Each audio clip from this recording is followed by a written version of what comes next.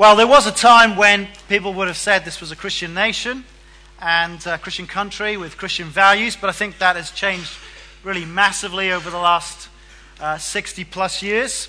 I was reminded of it actually this last week as I went to the transport subcommittee at the City Council chambers, and one of the councillors reminded me that Edinburgh is now a secular city and Christianity has no special place within it.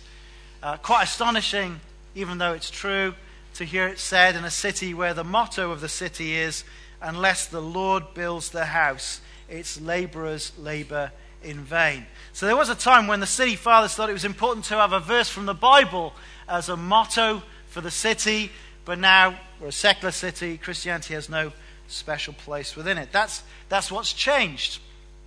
We're a multicultural society, and really now people that go to church are viewed as a kind of a minority interest group that essentially are harmless and irrelevant. That's how it has been viewed. I think there's been a bit of a shift, though. Now there are sort of writers who've come along and they want to say actually that Christianity is actually a bit harmful. It's dangerous to society. That the problem is religious people who believe what they believe. Richard Dawkins, Christopher Hitchens, both written bestseller books attacking religion and actually Christianity in particular. Richard Dawkins wrote The God Delusion, and he stated that parents who teach their children Christianity are engaging in a form of child abuse, which is pretty strong stuff. How are we supposed to respond to that? I mean, let me flip it around. How should we view society when there is sort of this increasingly sort of more hostile feel? How should we deal with civic leaders and the media when it seems that godless secularism trumps any historic Christian convictions? Well, I want you to open your Bibles to see what God has to say to us about that topic, and I'll turn to Titus chapter 3, please. And if you have don't have a Bible with you, hopefully there's a red Bible somewhere around you, and if you turn to page 1199, 1199, if you open your Bibles and turn to that, that should take you to Titus chapter 3. I've been fighting a head cold all week, so I do apologize.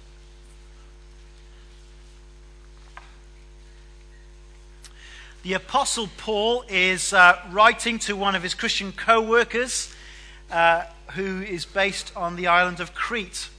And this is in the first century. And I'm going to read something of what he said to him in chapter 3 in the first 8 verses. Remind the people to be subject to rulers and authorities, to be obedient, to be ready to do whatever is good, to slander no one, to be peaceable and considerate, and always to be gentle towards everyone. At one time, we too were foolish, disobedient, deceived, and enslaved by all kinds of passions and pleasures. We lived in malice and envy, being hated and hating one another. But when the kindness and love of God our Savior appeared, He saved us, not because of righteous things we had done, but because of His mercy.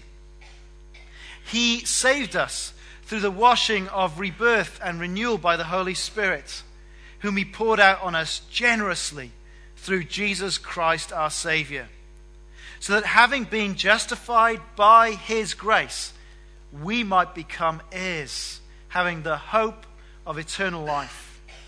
This is a trustworthy saying. And I want you to stress these things so that those who have trusted in God may be careful to devote themselves to doing what is good. These things are excellent and profitable for everyone. This is God's word.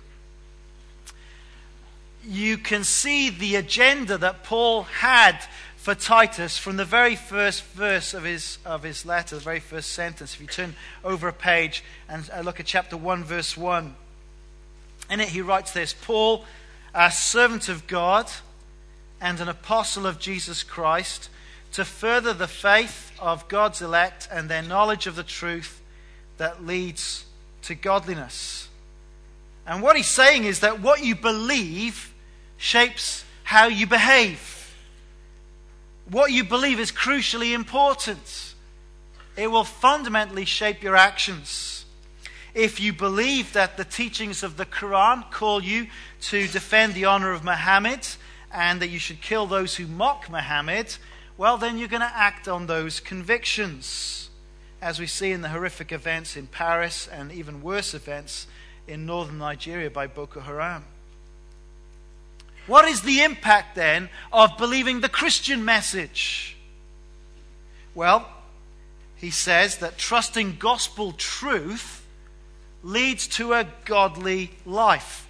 The knowledge of the truth leads to godliness, it says in the very first verse of this letter. Believing the Christian message leads to a transformed life of doing good, is what the Bible says. And each chapter of this letter deals with this theme in different contexts. So chapter 1 deals with godliness in the church. What does doing good in the church look like? Chapter 2, godliness in the home. What does doing good in the home look like? And chapter 3, godliness within society. So how should we live as Christians within society? Paul's writing at a time where Christianity was not the ethos of the time. This is first century Rome. This is a multi-ethnic, multi-religious, pagan culture. A time when Caesars ruled with absolute authority, when there were colosseums and all that stuff going on, and no problem just persecuting groups and no problems at all if it was Christians. Now, how does he tell Titus to teach the Christians? Well, Paul has already taught the Christians this, but he reminds Timothy to recall it to them. Chapter 3, verse 1. Remind the people to be subject to rulers and authorities, to be obedient, to be ready to do whatever is good. So as Christians, whatever political party, indeed whatever political system we live under, we are called to treat those in authority with respect and to be law-abiding as far as possible, as far as fits within God's word. We are to respect and be law-abiding. We're called to be conscientious citizens who engage positively and helpfully before those who are in city chambers or local authorities, the Scottish Parliament, the British government. And not only with those in authority, but verse 1 says, with all those that we meet in our community. Look at verse 2. We're not to slander others. We're not to be argumentative, but to be peaceable. We are to positively be considerate, to be gentle towards others. If we grasp the truth of the Christian message, this is the sort of behavior that should result in our civic engagement in society. And so, my Christian friends here today, is this how we relate to our neighbors and our friends, to the world that we meet outside the church building, outside our home situation? Is this how we engage with people in social media, in Snapchat, in Facebook, and Twitter? I was tickled by the evangelistic potential of Facebook in Lee Wynn's testimony. They look so happy. I love that. I normally see Facebook as a curse, but there's a positive thing of Facebook. But how do we deal with others in social media? Somehow people think that you can behave atrociously. Well, not if you're a Christian. That's not. If we understand the truth of the gospel, we're going to relate differently. Is this the way we drive our cars? With gentleness and consideration? I'll leave that with you to ponder over your lunches. Do we engage with others with gentleness and graciousness? Now, if the Christians in Crete in the first century needed reminding of this. I think we do too. In a sense, a government or a city chamber should be delighted to deal with Christians because of the godly way that we engage with them. And our Christian faith should actually be a reason for positive engagement with our society with regard to politics, government, law, with regard to our interactions with the police, with law courts, with our neighbours, in civic life, with arts and sports and all the rest of it. We should be conscientious and considerate citizens. And so Paul says, remind them of that. So it's worth being reminded of that, isn't it? Now why? Why should we be conscientious and considerate citizens? Such is our sinful nature that already some of you are bristling inside saying, well, why? Why should I do that? Well, he goes on to spell the reasons why in verses 3 to 7. He gives us the reasons for such godly behavior. Having reminded them, there are two things that we need to remember. First thing, remember we were once antisocial. Look at how Paul describes what he was like, what Titus was like, and what the Christians on Crete were like before they became Christians in verse 3. At one time, we too were foolish, disobedient, deceived, and enslaved by all kinds of passions and pleasures. We lived in malice and envy, being hated and hating one another. Now that's a strong description, don't you think? It's all the more astonishing when you find out that Paul was actually a deeply religious person before he became a Christian. I think if you'd met Paul before he became a Christian, you'd be definitely impressed by his fine, upstanding Jewish faith. He was a religious leader of the Jews. But actually Paul, looking back at his old life, describes it in this way. I was foolish, disobedient, deceived, enslaved. I lived in malice and hatred. That's his perspective on his life before he became Christians. Notice he includes himself. This is what we were like. And let me be provocative this morning, suggest really that this is God's assessment of all of us, apart from his grace.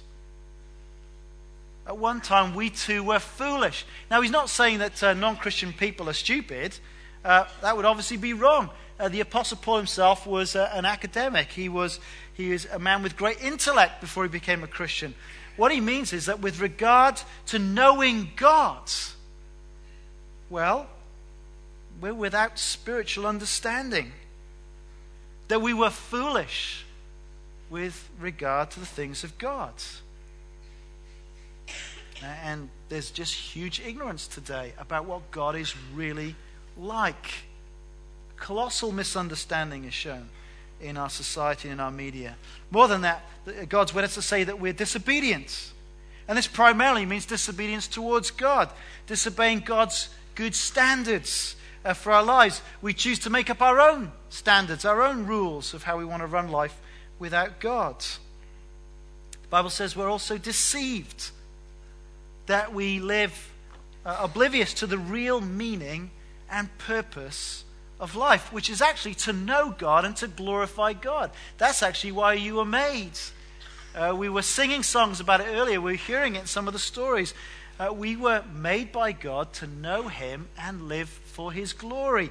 And yet, that's radically different to how society wants us to think about what our life is about. What we hear in our media and throughout society is very much the idea that there's no God. And we're here by accident.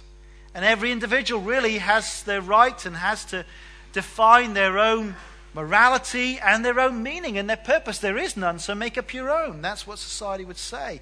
And God's judgment on that is we're deceived if we think that's the case. It goes on that we're enslaved by all kinds of passions and pleasures. We talk a lot about personal freedoms in our society today, but statistics speak of the reality that people are enslaved through addiction to all sorts of things. Addiction to gambling, shopping, alcohol, sex, pornography, drugs, with all the broken relationships and pain that come from that. And Paul goes on, we live in malice and envy, being hated and hating one another. This may seem a bit strong, but let's remember the events of Paris. Let's remember the events of Boko Haram. Let's just read a Sunday newspaper today. See how many of the stories are filled with basically of stories of people hating one another. Watch 10 minutes of Jeremy Kyle show.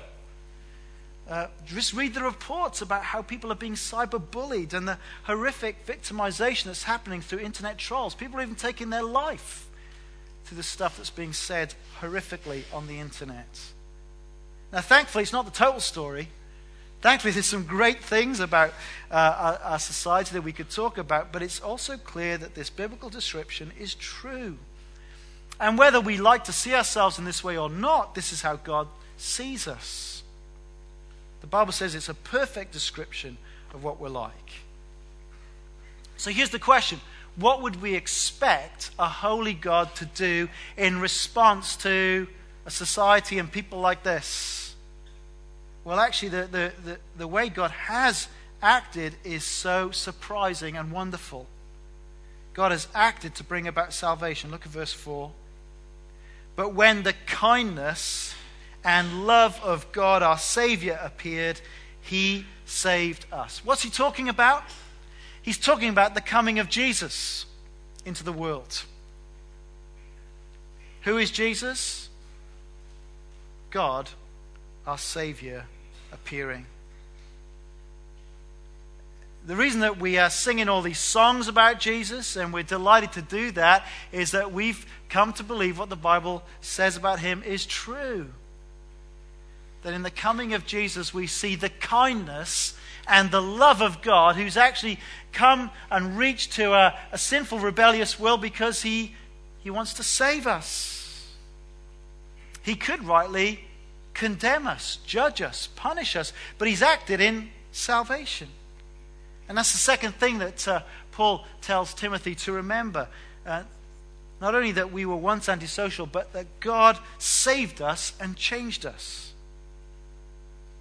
Instead of God appearing as the judge, he's appeared as the Savior. Now, why did God do that?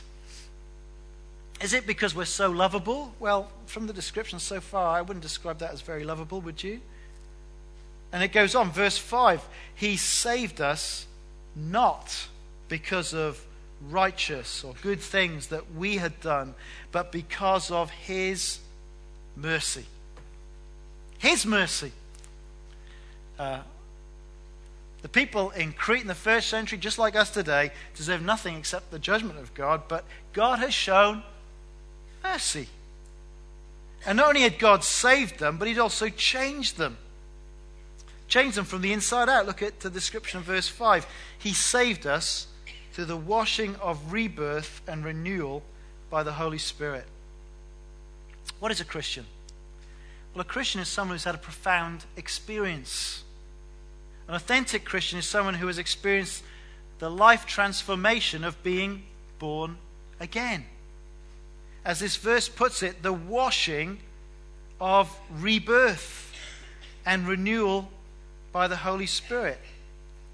God comes by his Holy Spirit and he changes us from the inside out. As we trust Jesus and repent of our sins and put our trust in him, there's this brand new life that is happening within us that he brings about by his Holy Spirit. God makes us alive. Our sin corrupted and defiled us, but this new life he gives, it's like he cleans us from the inside. We were dirty with sin, but he's made us clean, scrubbed us up, and made us acceptable before him. He drenched us with his Holy Spirit. It is a dazzling description of Christianity, of what it means to be a Christian. Someone who has been born again from the inside out. And actually it turns upside down a lot of preconceptions people have of Christianity. Some people think that Christians think that they're better than other people. They think that Christians are some sort of moral policemen who look down their noses, who think they're a little bit superior than others. But actually, can you see that when we understand what God has done, it's completely the other way around? Christians are those who realize how enslaved and foolish we were, but that God has acted out of his amazing grace and kindness. It's not because of anything good that we have done that we've been changed. It's all of his mercy. And that just changes everything. Born-again Christians should be those marked by humility towards others.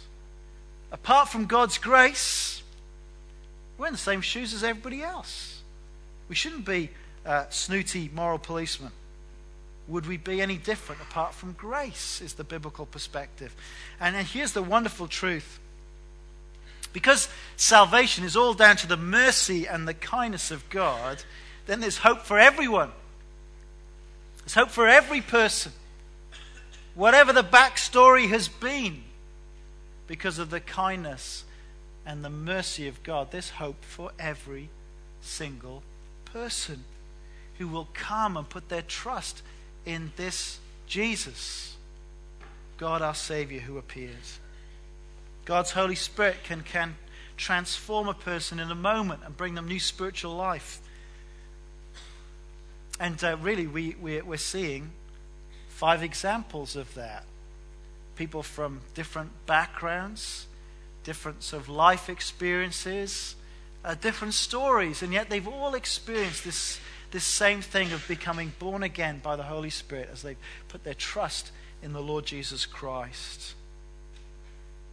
And it's a wonderful thing that we can have a fresh start. About 10 years ago, when I was living in the States, there was a whole lot of TV shows called Extreme Makeover. And I used to find them endlessly fascinating. Extreme Makeover was not just simply you went and had your makeup done and your hair. The girls with the makeup generally. But they would actually do cosmetic surgery. And you would go to the dentist and he would give you a brand new set of wallies or nice little shiny white teeth and straighten them all up. And then they would sort of suck bits of fat out of places and inject them elsewhere and re-sculpt your body. And it would be this extreme makeover. And, it was very exciting, before and after. Hey! And everyone had a party. Whoa! Don't recognize you. Don't see any facial expressions either, but there we are. What I find fascinating 10 years on is that now in the UK there's a lot of TV reality shows about botched cosmetic surgery. Have you noticed that? Operations that went wrong. Even more fascinating. Right? Great, yeah, you can change the outside, but the truth is you don't change the inside person, do you? That person will still get old. Things still sag. Things get botched. And we're not dealt with the inside. Well, what God is doing here is something so much better, so much greater. To make people new from the inside. To forgive the mistakes and sins of our past. To make us clean. To make us washed clean. Without a guilty conscience. To make us different sort of people who are now loving, considerate, obedient, ready to do whatever is good. To bring us into his family. And to make us heirs of eternal life. That's what he goes on to say, verse 7. So that having been justified by his grace, that is, declared right before God by his grace, we might become heirs, having the hope of eternal life. This is all part of God's amazing rescue plan, a result of his salvation. Not just that he begins to change us now, but there's a real future hope that we can look forward to so that death is not something that we fear and that we can live our lives with purpose and meaning. And I wonder today, have you experienced this? We've heard 5 people say today that they have. And that's why we're delighted to baptize them today. Have you experienced this? Do you know it's possible that you could experience this if you'll come and put your faith in the Lord Jesus, if you'll turn from your sins, you could do that today. We'd love to help you. Come and talk to someone today. Come and fill out a Connect card and let us know that you want to find out some more. Maybe you're here and you're still skeptical. There's still some big questions you want to ask to get clear about this. Well, that's exactly what the Glad You Asked course is for, to go and ask those big questions. We're not frightened of tough questions. We've probably asked them ourselves at one stage. Why don't you think about that as a next step? But it's a privilege today to witness these baptisms as a picture to us today of what has happened. As they go into the water, it symbolizes that their old life without Jesus is dead and buried as they are put under the water. And as they come out of the water, it's a symbol of their cleansed new life with Jesus. So a reminder, be conscientious and considerate citizens. And remember, he says, we were once antisocial, but God saved us and changed us, and finally resolve to live a saved life of doing good. That's what he says in verse 8. Have a look at that again. Verse 8. This is a trustworthy saying, and I want you to stress these things so that those who have trusted in God may be careful to devote themselves to doing what is good. These things are excellent and profitable for everyone. It's worth reminding ourselves about, isn't it? It's a trustworthy saying, it says. It's an excellent and profitable thing to remind ourselves about. That because of these amazing gospel truths, we ought to resolve to live a saved life of doing good.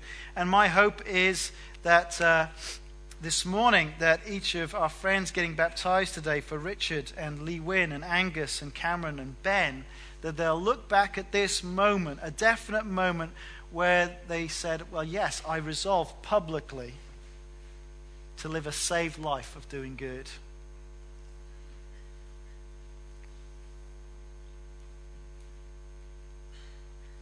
And it's a challenge to all of us who've been baptized, who are here as Christians. In what ways can we better this week live out this saved life of good works that God has called us to? We don't do them because they make us saved, but because we're saved, we do them. As we consider the amazing grace and mercy of God, we resolve to live this godly life, eager to do what is good today. And really, that is the best way to defend Christianity here in Edinburgh and in the United Kingdom. It's the best way to commend the gospel to an unbelieving world.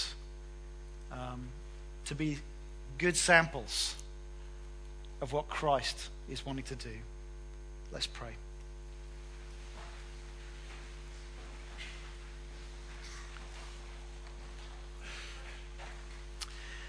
Father God, we've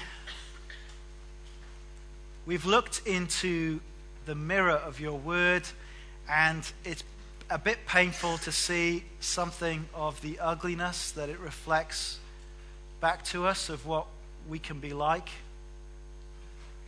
And yet we thank you that as we look more intently, we see that you've provided the solution in your Son. And we want to thank you so much for the Lord Jesus, who willingly offered up his life upon the cross to pay for our sins.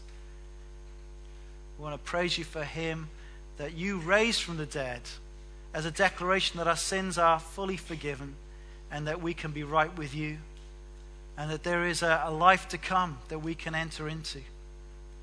Father, we want to thank you that we've heard these 5 people's stories. We ask that every one of us would know and have a story of your grace that changes and transforms our life.